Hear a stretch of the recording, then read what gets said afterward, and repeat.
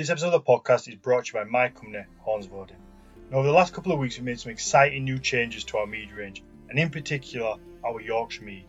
So what we've done is we've completely rebranded, relabelled, and we've also added a couple of new flavours. Now, before I tell you about the new flavours, I want to tell you a little bit about the mead production, because this stuff is really something special. It's made at a micro meadery just on the outskirts of York, and it's run by a fellow called Pete Allenson, and this guy does everything himself.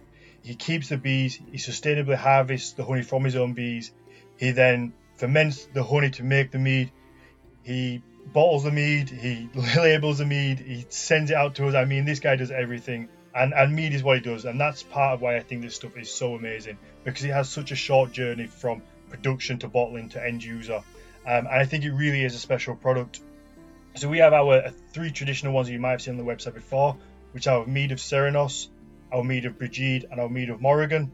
The Morrigan is an elderberry, the Serenos is a heather honey, and the mead of Brigid is a traditional. Now on top of that, what we've done is we've added a spice mead, which is Surta's mead. We have Loki's Curse, which is a pineapple and coconut mead. And then we also have Tia's Sacrifice, which is a whiskey and cherry mead. And I mean, that stuff is absolutely beautiful. All these meads are available in 75cl bottles and a 25cl bottle, so you can sort of pick your size. On the website, we also pair it in a gift set where you get a 25cl bottle and a small drinking horn, perfect for gifting or a little treat for yourself even. Even if you don't like mead, it's worth going and looking at this stuff just for the artwork and for the bottles. Saxon Storyteller has done the artwork, and I mean, he's absolutely nailed it with these. The labels look beautiful, and I'm really proud of it, I'm sure you can tell. So just pop over onto the website, hornsvoden.com. You get 10% off for listening to the show with the discount code HORNS10. So you should pop that in at checkout, so you're going to get 10% off your order, HORNS10, and honestly, just try this stuff out. It really is, I think, the best mead available. Right, let's jump into the show.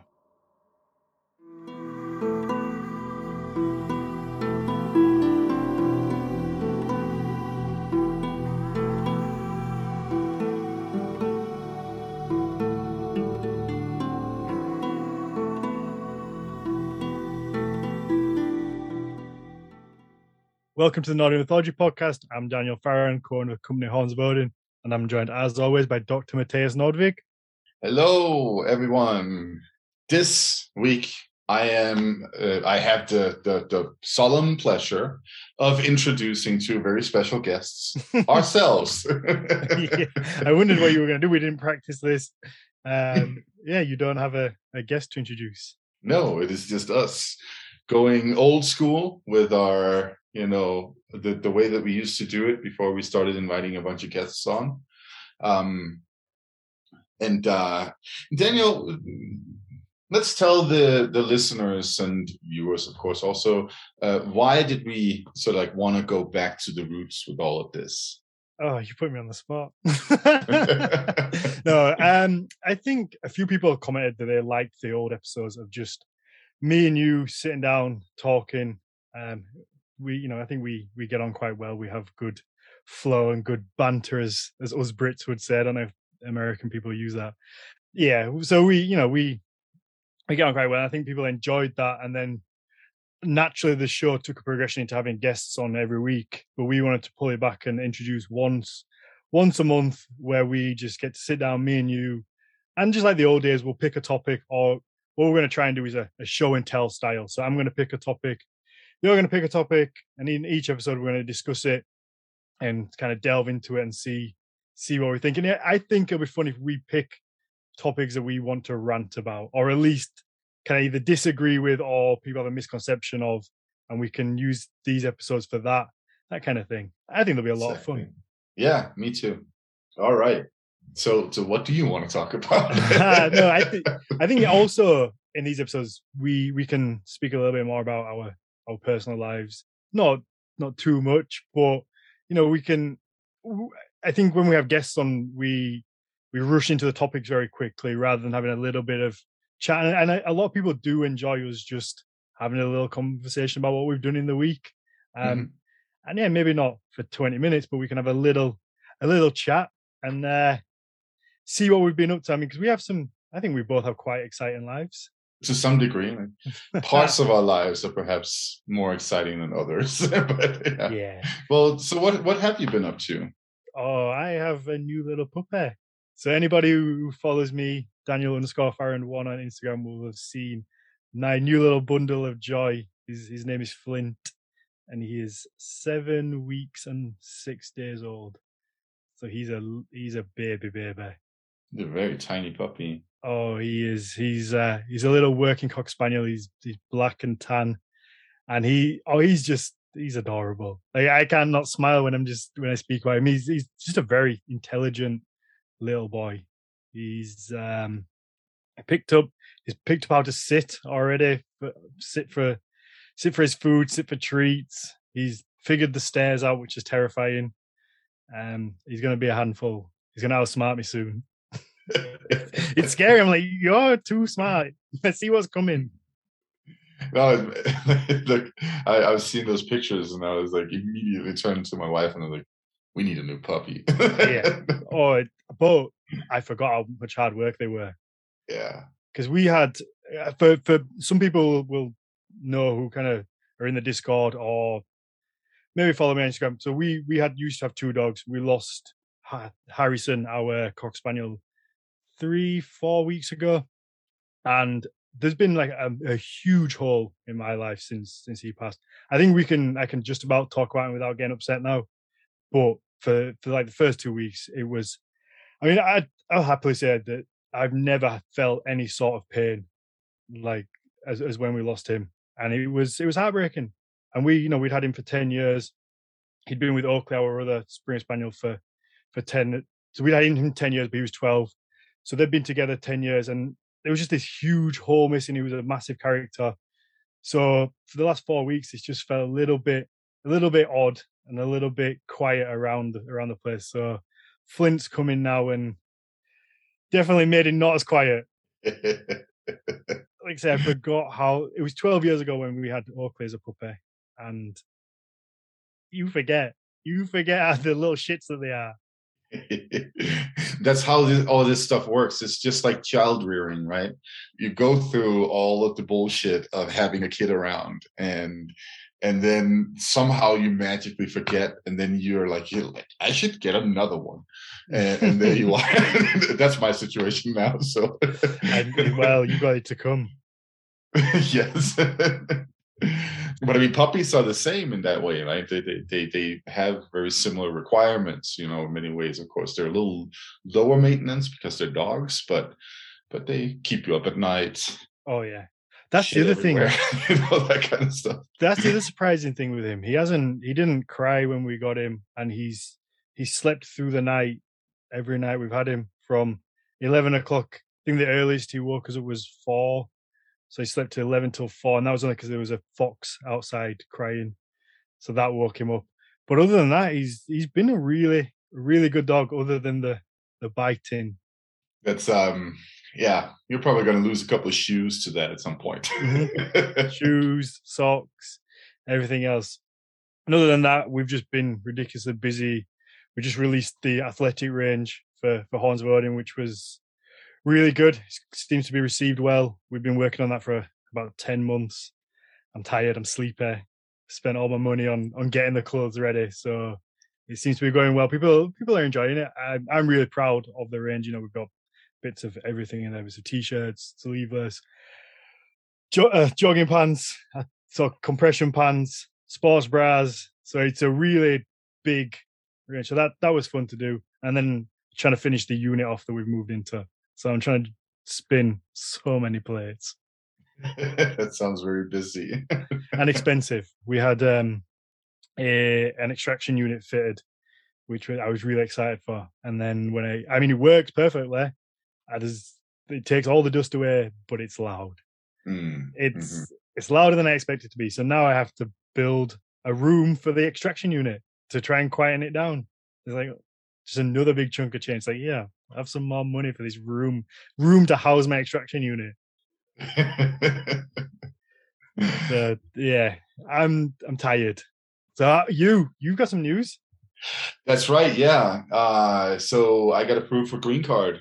And surprisingly, it felt like forever. That has taken about a year. Yes, like applied just before October 2nd or 1st last year. then it was just like a lot of waiting. You just sit Mhm. around and wait.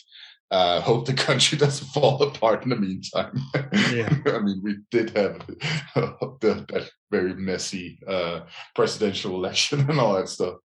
And then you get to a point where all of a sudden they send you a letter telling you have to show up at this particular office on the like other side of town um, at this particular time. Otherwise, we're going to toss your application. And I did that. That's And why we couldn't record. well, so yeah, this has interfered with our recording several times because for some reason they picked Tuesdays for that stuff. And then I had a medical exam as well. They have to check whether or not you have like an extra arm or something other weird going on. And so I had to do that. And then that was like me driving back and forth. Like it takes about an hour to an hour and a half in good traffic to get to those destinations from where I am. So that's been a lot of driving and a lot of just like going to offices and getting poked and prodded and all that stuff. And then finally they're like, okay, here's your interview date. You have to bring all these things, like a huge stack of papers and all that stuff. And then you go in and they, your lawyer will prepare you for the worst, right? And that is what the worst is in those interview situations. It does not sound fun at all. But I can happily say, does it involve rubber gloves? No, it doesn't, but it can get invasive in other ways. Okay. They can be, it. I think that most of them are very professional people. That's sort of what I feel that I've seen. So that was like, they asked some basic questions, confirm some information, and there you go, boom, out of the door again, 30, 40 minutes after. So that was my experience. It was very stressful in so many ways, not so much because of the actual interactions with government officials or anything like that, but more just like all the pressure, because it feels like your entire life is on trial in some weird way or other. Like the details of your life, we're going to poke through that, and then we're going to see what comes out the other end, right? And yeah, so that was quite a relief when we then got the message. What was that? The day before yesterday. You seem to get it quick. To say how long the process took a year for you to get your interview, it felt as if you had your interview and then within 2 days they were like, yeah, you're cool. Yeah, pretty much. That was exactly what happened. I went to the interview, and then 2 days after, got an email saying, "Yep, you're all right." Oh, that must have been a nice email to get, though. That was a great email to get, my friend. Yeah, I bet. I know you've been worrying about it, so congratulations on getting that sorted. And also in relation to the podcast, it opens up so many new doors for us, because obviously you had restrictions on what you could and couldn't do until you kind of got, is it class as citizenship? No, so this isn't citizenship. This is permanent residency. Okay. Citizenship can come later. I can apply for that later on. But yeah, no, the types of visas that I've been on, because I've been on a specialist worker working for the university and that kind of stuff. They are very restrictive in terms of what you can and cannot do in terms of making money. Like for instance, such things as monetizing what is essentially considered a hobby or something like that, like this podcast. That's of course something that we haven't been doing because I haven't been part of all of that whole part of it, because that's just like a gray area that you don't want to get into, because it's just not a good idea, No, like I said, so it should hopefully open up some doors for us. We can try and build this even more now that you're free of those chains. Yeah, exactly. Right, let's get into our topics, because I mean, I say that this is a show and tell episode, but really it's more me bringing a topic that I want you to rant about or tell me about. So I want to go first because I know yours is a rant about the Viking Age as a whole, which I feel is going to be lengthy, in detail, and should be left to the end. Yes. So, all right. So I agree with that. Mine might sound like an odd one, but I will attempt to explain it. And it is beards. So mine is not just beards, I guess, but first of all, how do we know how common or how much importance was placed on a beard during the Viking Age? And the reason for that is because you get these people in 2021 that work a job and they get a supervisor that comes up to them and says, "Do you mind shaving your beard because the face mask won't fit for whatever, the face mask won't fit, it doesn't work properly, you're gonna have to shave your beard."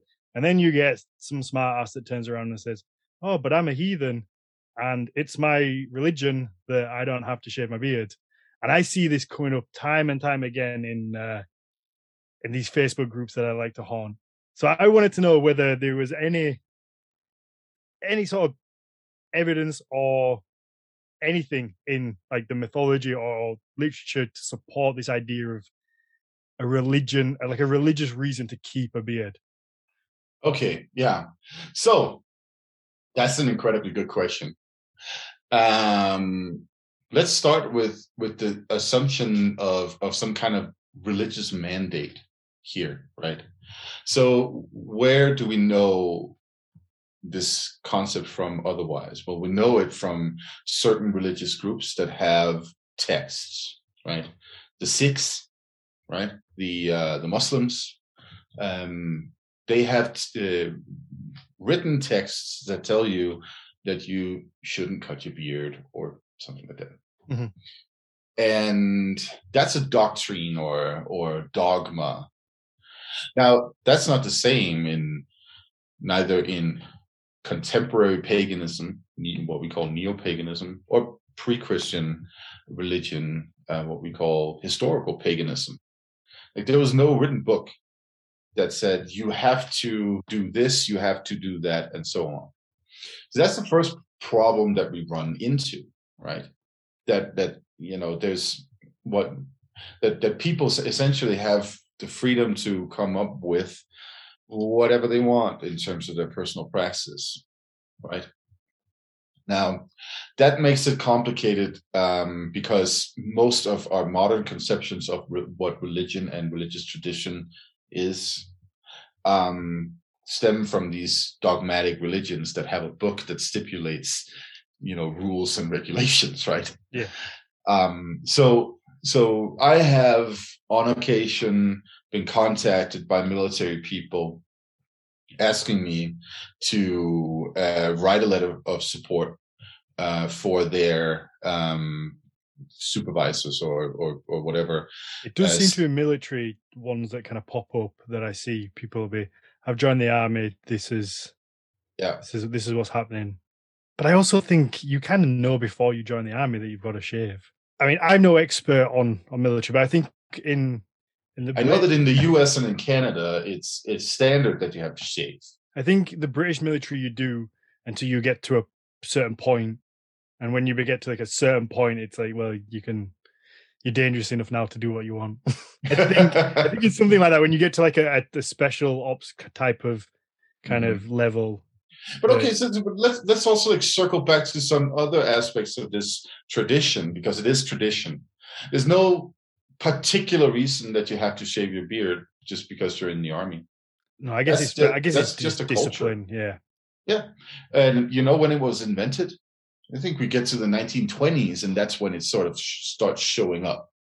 I hate to bring it up, but like the typical way that a fascist looks in any popular culture representation, like a Nazi or something like that.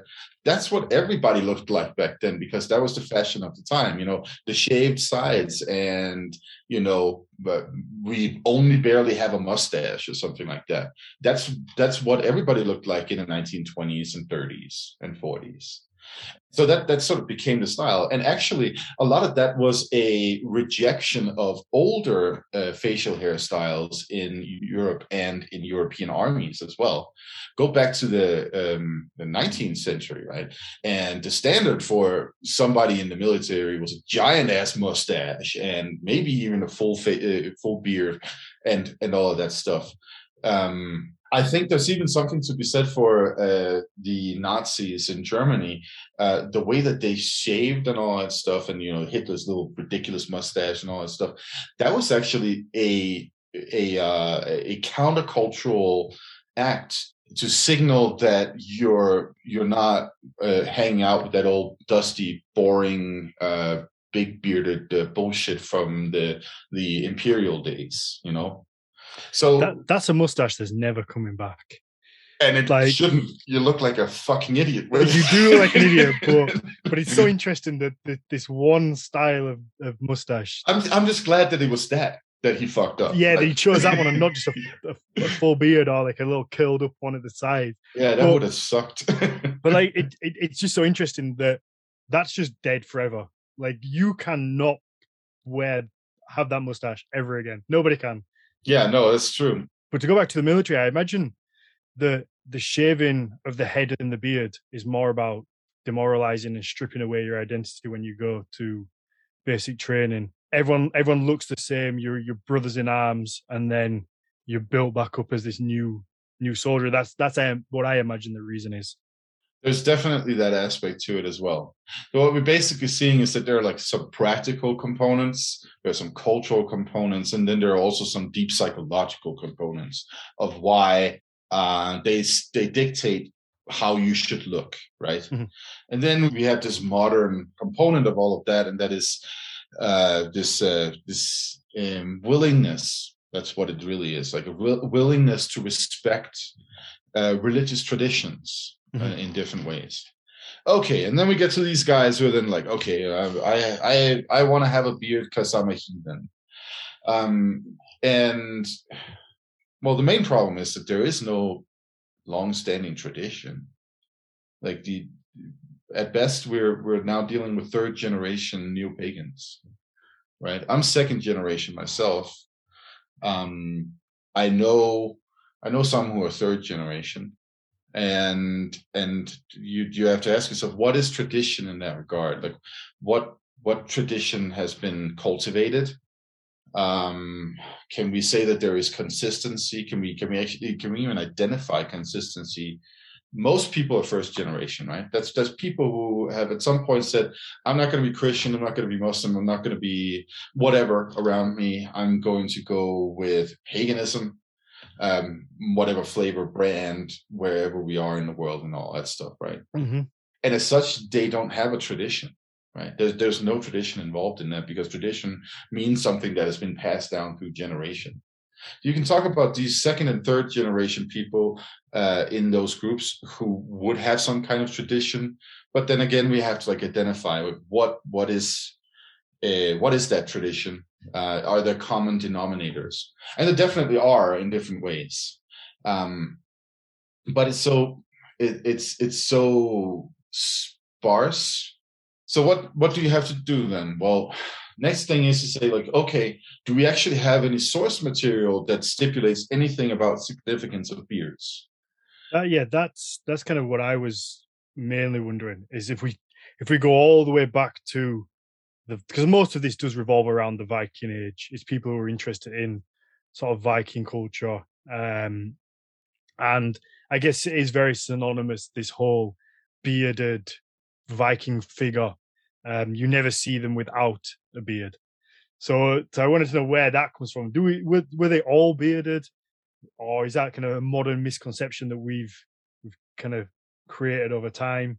Or were there some babyface Vikings out there? There were babyface Vikings out there, absolutely. So the idea that Vikings were bearded is more a modern conception than a historical one. That doesn't mean that Vikings didn't wear beards. If we go to the visual material we have available from the Viking Age, what we do see is often a beard. Like that is part of it. It is a very well trimmed, um, uh, not too long beard. It looks like it has been combed too. Like they were pretty big on combs. So like sort of like the wild man look and all that stuff that didn't exist. At least not among the elite. That's almost what you see in these modern groups is that the longer, the wilder the beard, the more manly you are because the beard is bigger. That seems to be this kind of idea Yeah. that's thrown about. I think so. I think your beard is probably a little too long for what we see in depictions from the Viking Age, but it would be within the range though. Like that sort of like shape and everything that you have that would fit pretty well. The same with what I have, sort of like a much shorter beard. Mhm. You Yeah, you see that. I imagine it was a pain to clean shave. So I don't think everybody will have been just wet shaving and been completely clean, but some sort of beard I imagine most people would have had. Um, but I think the longer it gets, the more impractical it has to get.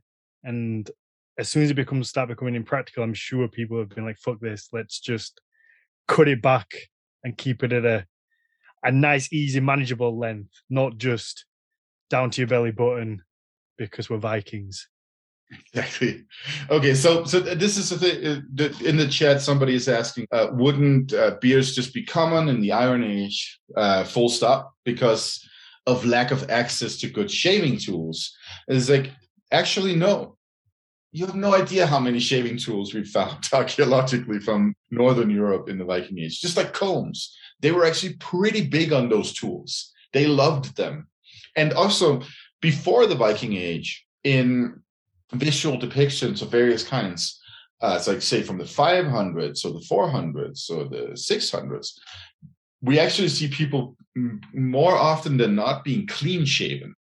So there might actually have been a development from the middle of the first millennium AD, and then into the Viking Age, where beards become more cool or something that we like. I love that idea of just trends. And Exactly. there's no reason why trends wouldn't exist then just as much as they do now. But it just feels weird, all these bros up in Scandinavia being like, "You've seen that guy with the beard? He looks all right. I'm gonna let mine grow out a little bit." So this is the thing. Like, I think, and this is just, I'm sure that there's probably a scholar out there who has worked on this in some way or other, or maybe has a better grasp of the details. But my personal theory is that the reason that we're seeing people being more clean shaven in the what we in Scandinavia tend to call the Vendel period, which I'll get to later on, by the way. So that would be the 500s and 600s, is probably because of influence from Imperial Rome. So what you see with a lot of emperors, which would be pictures, images that Germanic peoples would have encountered in the 1st century, 2nd century, 3rd century, and 4th century, right? You see very few emperors who had beards. There are some, but quite often clean shaven is sort of the look for an aristocrat or a figure of authority in the Roman Empire. And all of that stuff, like everything that has to do with like, I'm a cool dude from the Roman Empire, that stuff that the northern Europeans, the Germanic peoples up in Denmark and in northern Germany and eastern Germany and Sweden and Norway and so on, they pick up on all of that and they reproduce that to the best of their abilities. Of course, they don't have the same technology, they don't have the same building material and so on, but they try, they do what they can. And they also do that in terms of like visual appearance of the person themselves, right? So what this really means is that I think my personal theory is that the reason that we see those very clean shaven faces in the 4, 5, 600s is probably because it's like sort of like a lingering cultural tendency or memory that That's just how we do it. And then something happens later on. I want to just throw in a couple of other examples, because we also have the so-called bog bodies, right?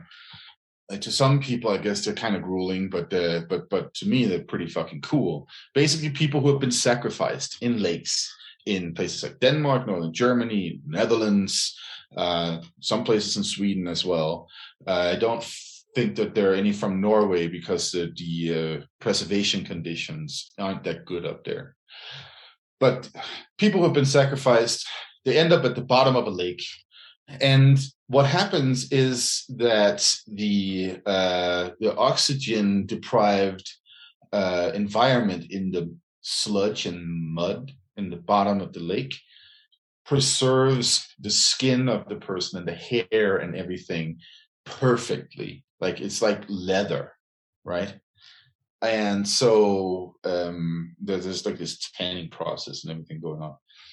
So we have really, really good material to actually see facial features and everything from these people.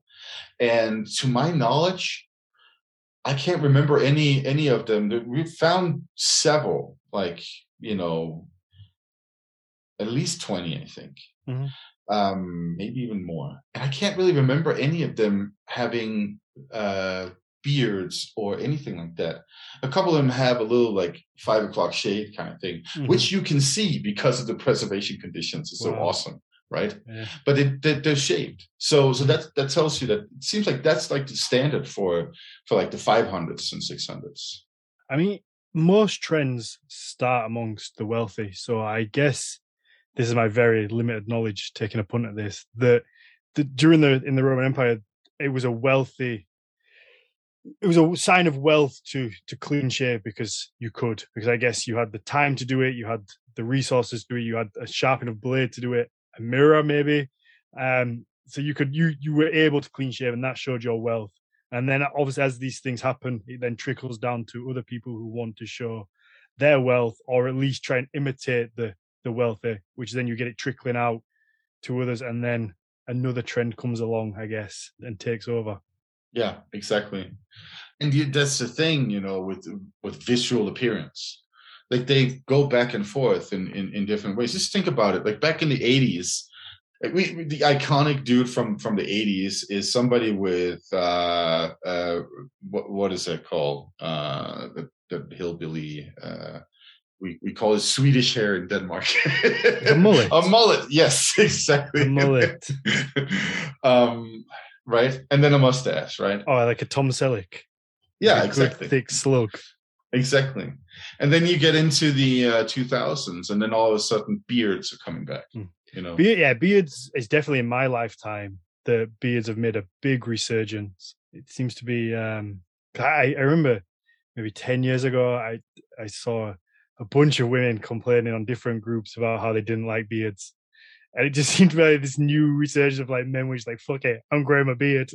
And then probably got told off and had to shave it. Luckily, Sarah likes mine, so I'm all right. If I shaved, I just looked like a little cherub, like I'd be better placed on a fountain in Rome, just naked there having a wee. It just, as soon as I shave, I just look, I look so young and fat. So, okay, so I guess we've kind of established that beards weren't a necessary thing during the Viking Age. I guess it's probably just personal choice. There might be something to be said for status, right? Because, so what we've dealt with now is the visual material that we have available, right? So that's wood carvings from, for instance, the Oseberg ship from 830 something in Norway. It's rune stones from mostly Sweden, actually. I'd say, like, just riffing off of my memory. Like we have like these depictions of male faces on certain runestones in Sweden, and they have like, beards or at least a mustache. We have that's impressive, because if I was a runestone, like a carver of stone or wood, every fucker would be bald, because I'm not doing hair. They think everyone had alopecia. It's kind of stylized, though. It's like they don't really get to carve out each little hair. I mean, if it was me, they would all just be smooth, head to toe. Okay, so now I want to go to the written material, right? Because that's an important source as well. We have all the saga literature, we have historians, and so on. And there's, of course, one particular story that's important to the idea of long beards. That's the story that Jourdain gives us about the origin of the Langobards, right? And keep in mind that their name literally means long beards, right? This is a Germanic tribe that at some point, after a bunch of migration and convulsions and social upheaval, find themselves in northern Italy in what is now Lombardy, named after them. Lombardy is the northern Italian interpretation of the word Langobards. And they originally got their name because they asked Odin. His name is messed up in the story.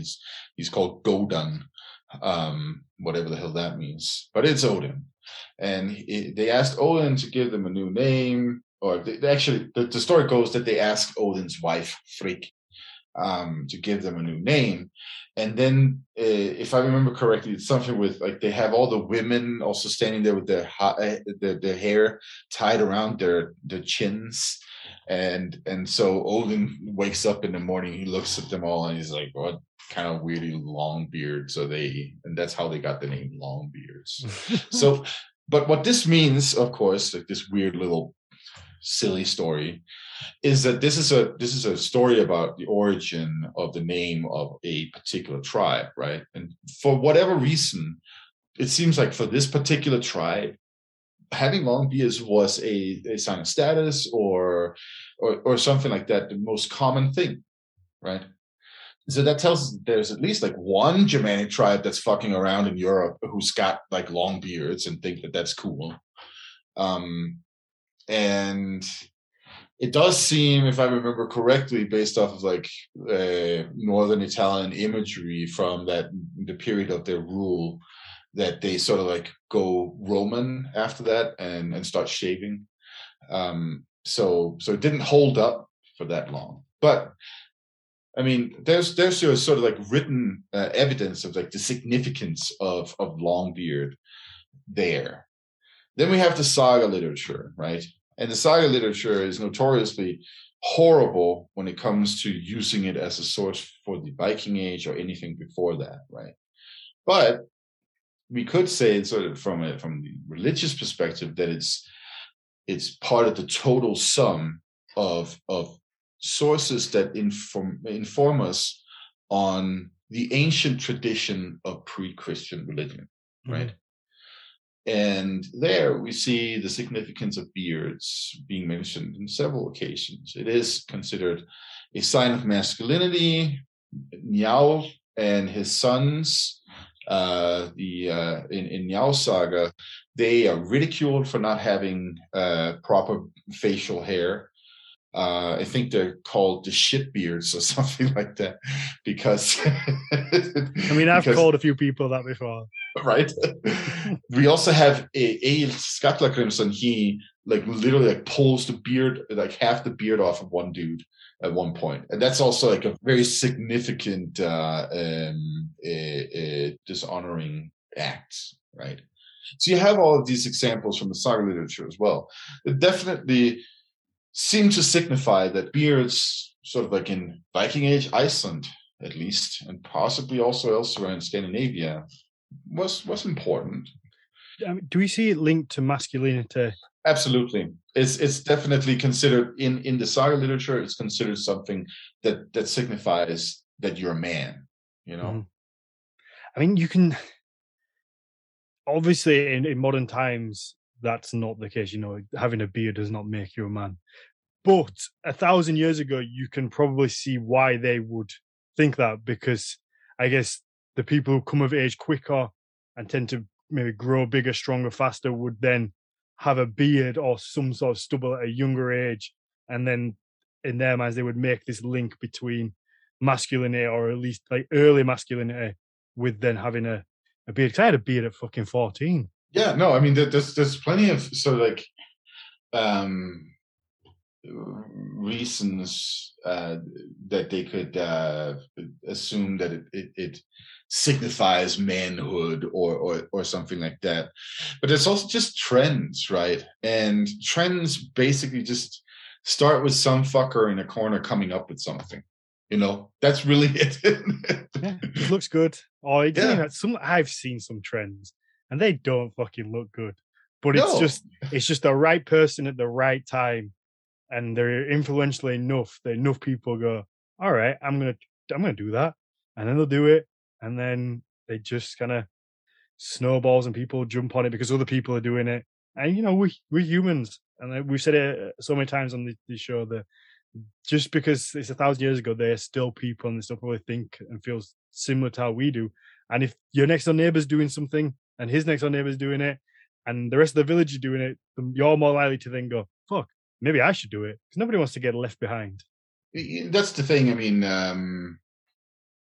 there are certain subcultures too, right? That perhaps are more into the whole beard and long hair thing than others.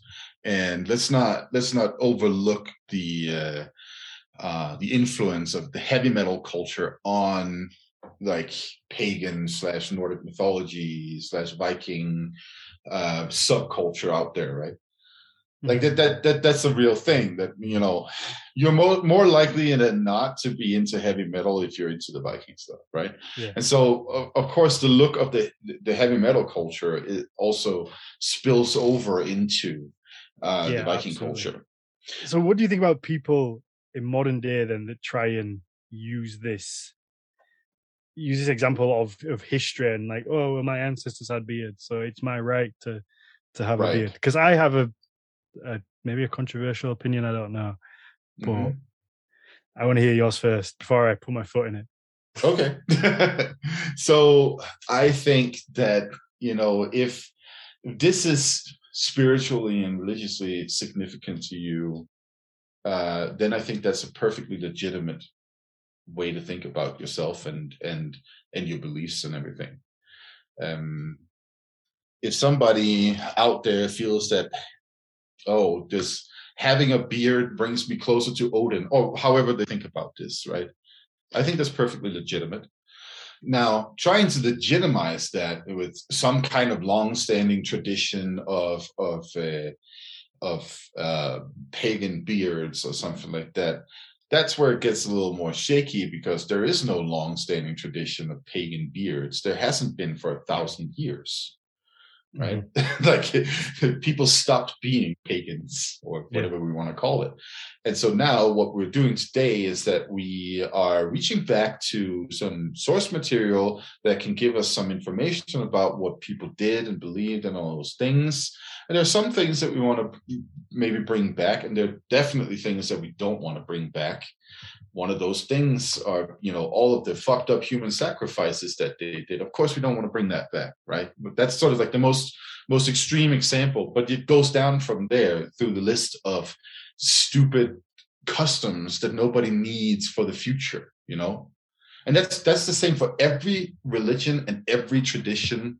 Like, people came up with stupid shit in the past. We don't need that in the future, right? That's it. That's really it, right? Probably the most relatable discussion on that stuff in a European context is the discord between modern European cultures and then what you see Muslim immigrants bringing in, right? There's been a lot of like discussions of like what goes and what doesn't go. I'm not going to make any value statements on that. I'm just pointing out that that's been a discussion for at least 20 years. Maybe even longer in Europe. And there are definitely some things that work better than others in modern societies, right? And that's no different from any other religion, whether it's Christianity, whether it's Sikhism, or these neo-pagan traditions that are blossoming nowadays, right? As somebody who has been raised pagan, What I want to say to those out there who identify with that and think in those terms, or believe in the Nordic gods, or however you want to define it, is like you really have to think carefully about what bullshit you want to bring from the Viking Age or from saga literature or anything like that into the future, right? Mm-hmm. Because what this tradition is or becomes is what we make it right now, right?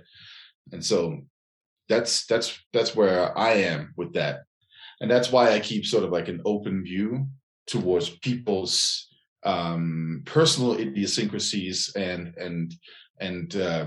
what they want to define a group as well, right?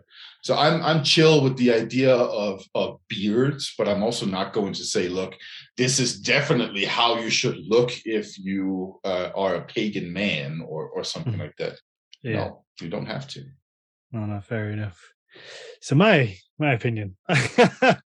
No, if I was a better host, what I would have done is I would have researched whether this had gone through any sort of legal system and the outcome.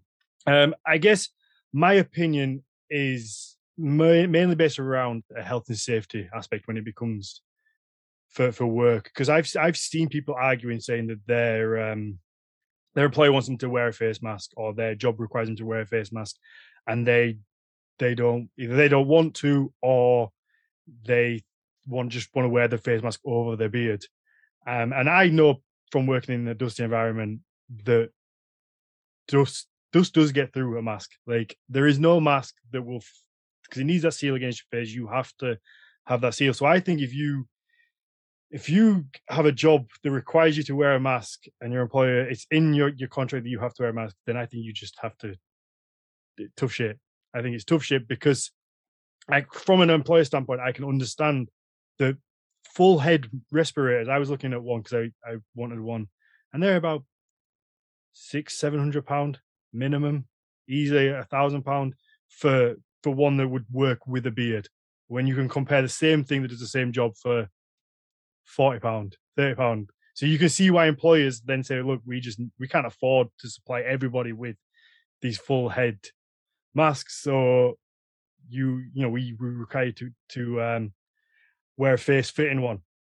So I think either you if you want to have a beard, you have to go out and buy the mask yourself, or you have to just shave your beard, unfortunately, because when it comes down to it, when you get emphysema or lung cancer, it's going to be the employers left holding the baby when you turn around and go, oh, well, the job has made me ill. Where's my insurance money, or where's the payout from that? Because that's what would happen.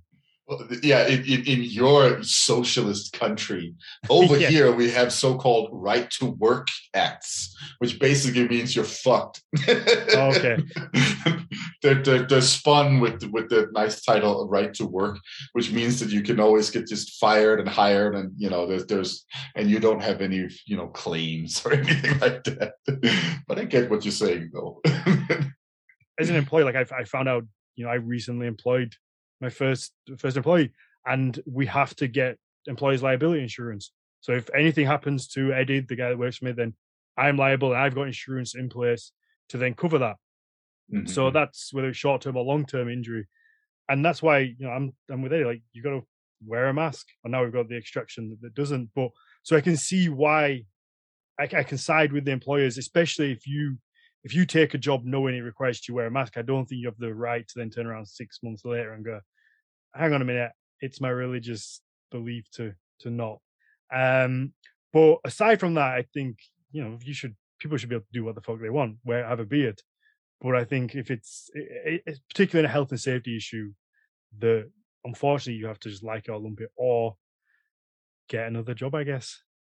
I mean, I can only agree with that. Like, there's no reason for you to insist on your right to be some religious whatever. It's just because I've actually seen that's what kind of brought me to the rant, is that I've seen somebody ranting about that they work in an environment where they have to wear a mask, and they didn't want to wear it because they had a beard. Or not, they didn't want to wear it, they just wanted to wear the mask over the beard, and they're like, hey, yeah, be fine.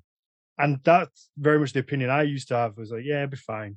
But it's definitely not, because I worked around a lot of dust, and you can feel it in the back of your throat So it does still get past it because you don't get that ceiling. It doesn't work properly. So unless you're willing to sign a waiver saying, all right, I'm going to keep my beard, but in 20 years, if I'm ill from whatever toxic fumes or dust that's in the air, that's on me. Then I think you've not really got much you can do about it. Absolutely. No, and I agree very much with that. At the end of the day, what we're really dealing with here is like your beard or your long-term health, dude. That's it. And I think with dust is just a funny one because I've been on the building trade and obviously sanding horns. There's a lot of dust about, and I think because it's not an instant thing, you're not getting pain straight away. You're not getting any. You're not feeling it right away. It's just there in the background, and it's going to affect you in 10, 20 years. So people are very ignorant to it, or at least kind of shocked. And I was. When I was 17, 18, 19, and I was working on building sites around brick dust, and I was in rooms full of dust, like using an angle grinder, and I'm like, I'm too cool for a fucking face mask. I'm not putting one on. And then the older guys would be like, you're going to regret that. When you're 30, you're going to be... And I'm like, no, whatever. It's all right. I'm young. It doesn't matter. But, it does catch up on everyone. So I think you have to do what's right, not because you want to have a beard. And that's why you need to listen to those who are older, that there's something to be said for that. All right, we've ranted about my topic long enough. I don't know if we got anywhere or didn't, but it was certainly interesting because I was definitely of the mindset that every Viking had a beard. This idea of long beards of Viking men, that's kind of what you see is synonymous. You see it everywhere, and that's what I assumed. So I quite like the idea that it was maybe a bit more free choice. Yeah, no, I definitely think it was. There might be something to be said for like maybe like chieftains wore beard more than others. So that's also something to keep in mind. And you could also make the practical argument in the Viking Age, like, would it be a particularly smart thing to run around with a big ass beard when you have all that chainmail on when you're fighting? I bet it nip. Right, like all of a sudden you get your face is like stuck to your chest because of it. Yeah, or if you're in a bit of fisticuffs, I'm grabbing your fucking beard and I'm punching you in the face. Yeah, exactly. Like that's gonna happen. If we're trying to kill each other, I'm fighting dirty. There's no honor amongst that. Absolutely not. You're getting what comes. Okay. Let's throw it over to you because I know you want to rant. When I messaged you, I was like, "What's your topic going to be?" And you just replied, "Rant about the Viking Age." I was like, "Oh boy, oh no, where's this going?" Yes. Okay. So this is actually the reason that I'm making this rant is for Frederick, who's unfortunately not on today. But I hope he listens to this episode later on. He's usually on every week as well. Yeah, and the poor guy is Swedish, and he has been he feels left out of the whole Viking thing because we don't talk a lot about Sweden and that kind of stuff. Or there's very little interest in the Viking Age in Sweden, sort of like culturally. Just to quickly, sorry to jump in, I think that's quite funny as well because amongst people who are interested into this, everything is based around sort of Denmark and Norway and Iceland. But I think certainly I remember when I was younger and before I was kind of integrated into this lifestyle, I guess, Sweden was probably the most synonymous place that I thought of for Vikings. It was just, you thought Vikings, you thought Sweden. And those two went hand in hand. But then when you obviously delve deeper and actually get into it, it's not mentioned anywhere near as much as the other three. Well, so this is the problem with the written material that people have easy access to, the saga literature and all that stuff. Saga literature is centered around Iceland and Norway and the North Atlantic in general. Denmark is mentioned once in a while. Sweden is mentioned once in a while. When they're in the UK, of course, Denmark as like a place of Vikings is really important because there was a lot of interaction between the Danelaw and the Danish area in the Viking Age. And even the same kings and that kind of stuff. So that's something that, culturally in the UK might be more present, right? But in the US, it's not. Like, nobody knows Denmark as a Viking country over here. Okay. Sweden, I think, has sort of like, when you were younger, been like the Viking country, more because Sweden was just more present in popular culture, right? Like with ABBA and other cultural products out there. IKEA. They've done well for Sweden, I think. Yeah, they really held it down for Sweden. So that sense, like, there's all of this, like, what people associate, or what countries that people associate with Vikings and all that stuff, basically comes down to what is current in their popular culture at this particular time. Now, from the 90s and onwards, Iceland has been really, really good at promoting itself as a tourist destination. And with that tourist destinations comes all the Viking stuff as well. So that's why everybody thinks of Iceland as a Viking country and all that stuff. Iceland have been really good with tourism. I'm sure at one point they were doing like a free stopover or a free night when you were flying from the USA to Europe or something. They're still doing that, man. Oh, are they? Yeah. My sister got. She went from Canada, so she's in Vancouver, and she was going to Eastern Europe, and they gave her like a couple of free nights in Reykjavik, and it's like, well, it's a good way to get to boost tourism. Just have a little stopover, and then people want to come back. Yeah. And Iceland is an awesome place to visit too. Like, it's a great place. Like, they've certainly nailed the tourism side of things. Exactly. And so that's why so many people are like informed about Vikings in Iceland, right? It's like, oh, okay. Because you get that information just on the plane. You sit there and there's like a little screen and they go like, Iceland was settled by Vikings and blah, blah, blah, blah. That kind of stuff. And so you sounded more like Sean Connery than you did Icelandic. I was watching Bond.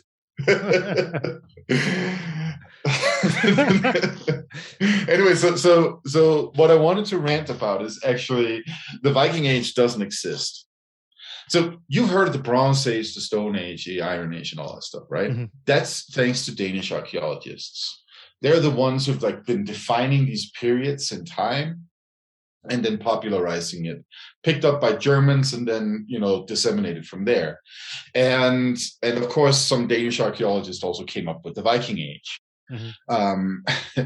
And so what does this mean? It means basically that as a time period in European history, it has been made special by some random Scandinavian who felt like, oh, we need a special period for this because this pertains to our local social, political, economic, technological processes, right? And there is something to be said for the Viking Age being partially special in that sense. The Viking ships are technologically impressive for that time period. Nobody had awesome ships like that.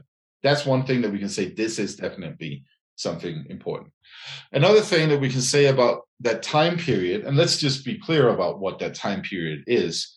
In a popular sense, you will know it as 793 to 1066, right? That's what we call the Anglo-Scandinavian Viking Age. So this is all defined by processes that happen in the English area.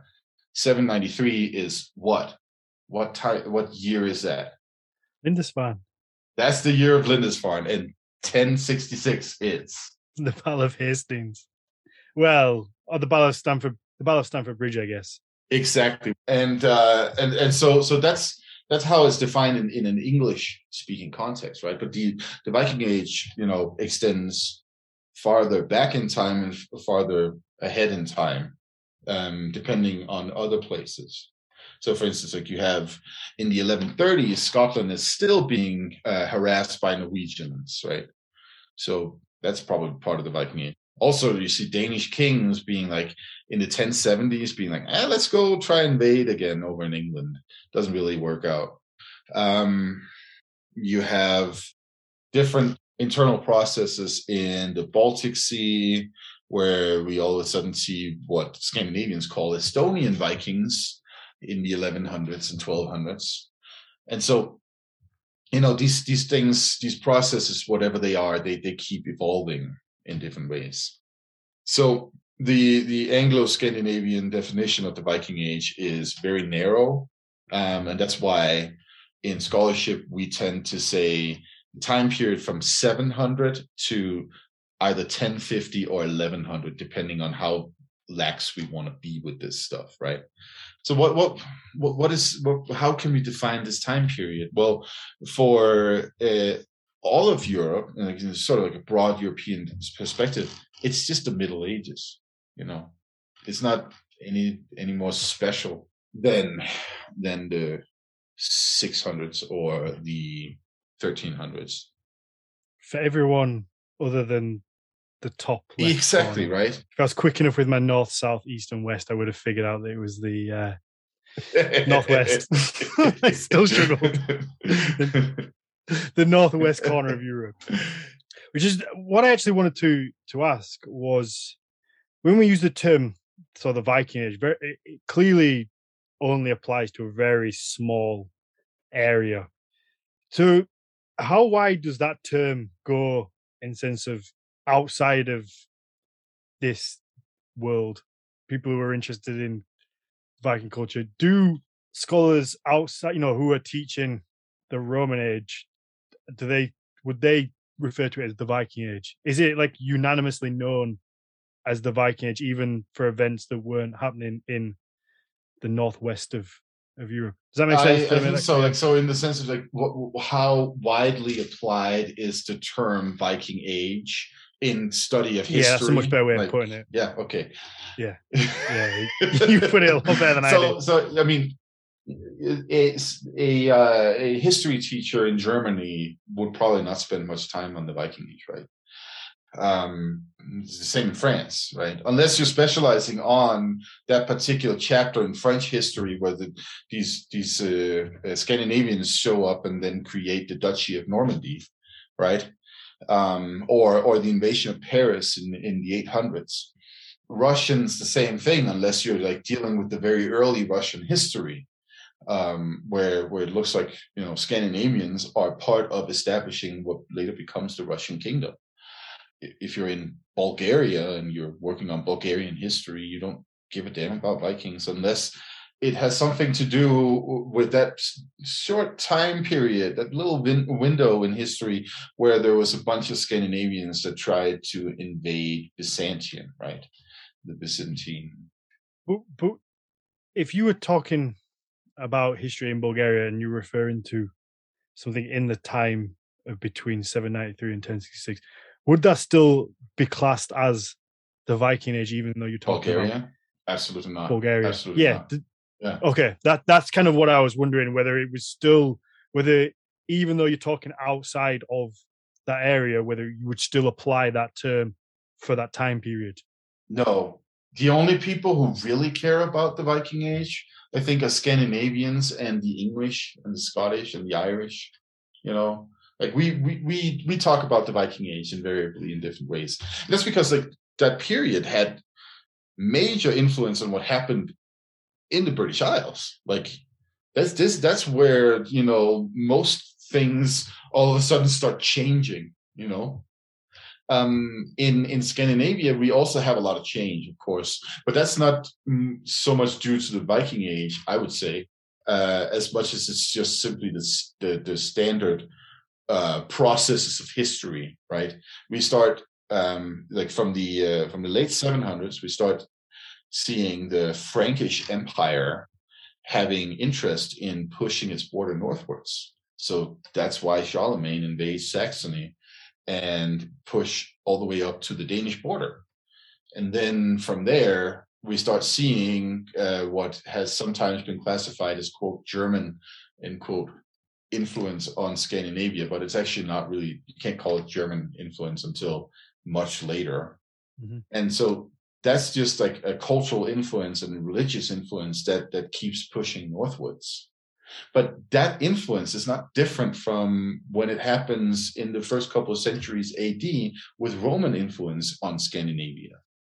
In the first couple of centuries AD, what we see is that, Scandinavians start buying a bunch of stuff from the Romans. We start seeing Roman artifacts showing up, especially in southern Scandinavia, especially in the Danish area, but also in Sweden and Norway, definitely, right? And so how is that any different than the 700s and 800s when, that same area, the Rhineland, is now culturally influencing Scandinavia again, or still, right? It's probably more still than again. So ultimately, the processes aren't that different in the Viking Age from earlier periods.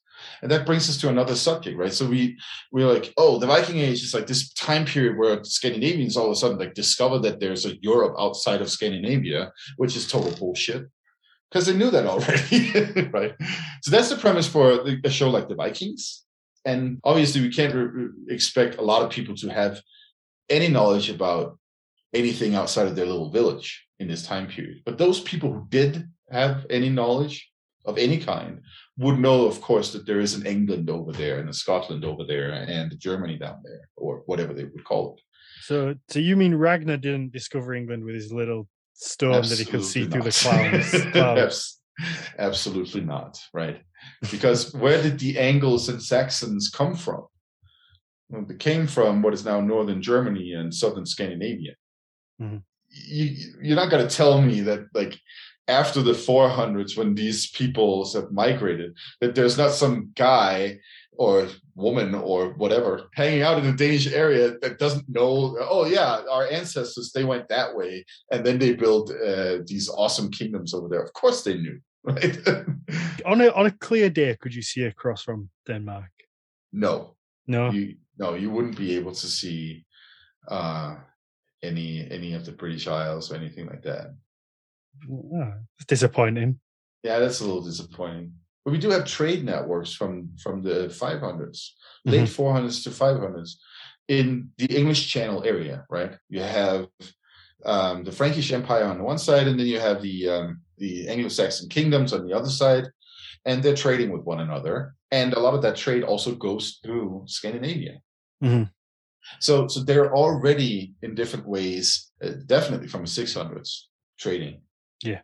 And that's really important, because that means that there's like plenty of knowledge of what is going on over there on the other side. And there are plenty of people moving back and forth, right? That's sort of like what we otherwise classify as the peaceful side of the Viking Age, the trade that happens. Yeah, it happened in the Viking Age just like it did a couple of centuries before. The same with like moving people around. So identifying the Viking Age as like a time period where Scandinavians, they leave Scandinavia and then settle somewhere else, primarily in the Danelaw. Yeah, sure. But what about the Goths that seemingly came from central Sweden in the first century AD, and like built themselves a nice little kingdom over in Ukraine, then got their asses kicked, and then moved all the way through the Balkans and Central Europe and Italy, and that's like migrations of what we presume might have been Scandinavians, right? Mm-hmm. We have other examples of this. The Burgunds, right? In what is now Bourgogne in France, that was also probably a Scandinavian tribe. Some people actually believe that it came from Bornholm in what is now Denmark, because that was called Burgunderholmer. So the island of the Burgunds, right? So they went to central France and created themselves a nice little kingdom there for a while. So there's like all of these like movements that happened long before the Viking Age. And the Viking Age is then, essentially just an extension of all of that. So there's nothing that really makes the Viking Age that special when it comes to all of this, except that they had cool ships. And this is what I wanted to get to when it came to like the cool ships and the warriors that go on those cool ships. The first evidence we see of that, and this one is for Frederick. The first evidence we see of that is Sweden. It's now the Swedish core land, the Svealand, Valsgärde, Vendel, Uppsala, that whole area right there in around Stockholm seems to be where we see some of the first sort of like proper naval kingdoms in Scandinavia. The same with the island of Gotland, the island of Öland, Åland, as well as the archipelago between Sweden and Finland. As a major hub for all of this as well. And then also the Danish archipelago also has some stuff going on there. What is really interesting is that, for instance, the Karleby stone, which is one of the first stones to display skaldic poetry, which is like the poetic art of the Viking Age, is located on Öland, and it talks about a chieftain who rules over land in Denmark. So that tells you just how closely these areas are related to, right? But yeah, the point is then that it is in that the coastal regions of what is now Sweden, and like down from Svealand and down on the eastern coast of Sweden, the southern coasts of what was Denmark then, but is now Sweden, and then the Danish archipelago. That's where you see all like the Viking culture, developing in that period that is in Scandinavia called the Vendel period. But what would you? How bad would you describe it if we don't use? I think I think the Iron Age is actually the best terminology. Just the top left Iron Age. Top left Iron Age. Yes. The Iron Age up in the top left of Europe. I mean, so we have a problem with like using the term medieval period as well, the Middle Ages, right? Because basically it was invented by some grumpy dudes in the 1800s who were like, well, nothing really happened in that period. It sucked anyway. People just had the plague, that kind of stuff. And it's like, no, that there's a lot of things going on, and there's a lot of developments and inventions and all that stuff. But it's like because they were like, they had a hard-on for ancient Rome. That's really it, right? And so what we're dealing with here is like a general tendency in European historical writing to ignore this huge portion of European history, right? Mm. And so I would say that we should, instead of talking about the Viking Age, we should be talking about the late Iron Age for that period that goes up to 1100. And then we can call it the medieval period after that. I don't like calling it the medieval period. But if that's what they want, then we're at an hour and a half, so I'm not going to even ask why you don't like calling it that. We can say no. We can always have a rant about that at another point. This has been fun. I've really enjoyed this. I think this is going to be a good time to talk about topics that maybe won't fill a full episode, or that we don't have a specific specialist for that we can get on as a guest. I mean, just having this conversation, you've made me think of a bunch of other topics that I want to bring next time. I think my next topic is going to be South America and why there is such a big following of this culture in Brazil in particular.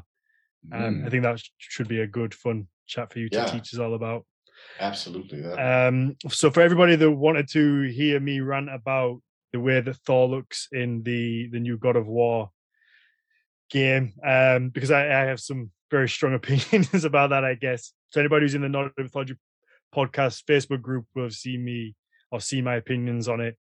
I was going to rant about it today, but we're going to hold off until Tuesday when we record our next episode, because we're going to be joined by Ben Mudge. Ben Mudge is or at least was a Thor cosplayer, and he was a very good Thor cosplayer. So we're gonna take a look at everything and all things Thor. We're gonna look at what's real about Thor, what we know about him, what we know is accurate, what we know how he looked. We're gonna take a look at Marvel versus mythology and see what's real, what Marvel did right, what Marvel did wrong, and then also we're gonna take a look at the way that he looks in the new God of War game, which I think is not very good. And I'm going to leave that there. All right, let's wrap this one up. So, Matthias, where can people find you? Well, you can find me on Instagram. That's where I am at. nowadays, since I ditched Facebook and also Messenger and all that stuff, you can perhaps find me on Discord as well as and I have no idea how you do that. By the way, I'm still working out how that works. You're such an old man. I am, yeah. But yeah, otherwise, follow the Nordic Mythology Podcast on Instagram as well. Follow our page on Facebook. Follow our group on Facebook, right? That's still, in existence and all that stuff. It's very good. I enjoy it in there. Perfect. So if you enjoy the show, please leave us a 5-star rating and a positive review. Let us know what you think about these new episodes where we just sit down and talk about a little topic that we want to bring to the table, and let us know if you enjoy it. If you ever have any questions for us, you can send us an email at nmp@hornsofodin.com, and we will pick that up and we can read your questions out on the show, or just let us know your feedback and what we can do better, I guess. Hey, as long as you leave a 5-star rating, you can always trash us in the comments. Yeah, leave the good rating. That would be preferable. So you can also follow us on Patreon if you want to really help us out. Like I say, it helps us boost the show, helps us keep paying Shan and all the other people that help us out with the video clips, and Gabriella with messaging the guests and looking after the social media. It's much deeper than just me and Mateus these days. So you get access to a bonus show pretty much every week when we can fit in to record it. It's either going to be the Vikings Watch Along show where you can jump in with us and watch an episode of the Vikings when me and Mateus will talk about it and let you know what we like, don't like, and just enjoy. It's a good laugh. And the second one is a story time episode where we will read a saga. We recently had Jonas Lorentzen come in and be the narrator, and it's looking like that's going to be a reoccurring thing. He did an amazing job of that. It's worth getting the Patreon literally just to listen to that episode, because I know when you said Jonas wanted to come on and narrate, I was like, Jonas has got a good voice. He's articulate. He's quite posh sounding, but he jumped right into it. He had a voice set for all the different characters. His Fafnir was absolutely brilliant and also quite terrifying. It really is worth getting the Patreon just to come and listen to that one episode. Other than that, I guess you have our YouTube channel. If you can just pop over there and hit subscribe, that really does help us out, as we want to try and grow that and hopefully get another platform for people to find us and watch what we do. And I think that's it. We'll be back on Tuesday for anybody who wants to watch us live. Like I say, you get access to that through the Patreon. There we go. We're done.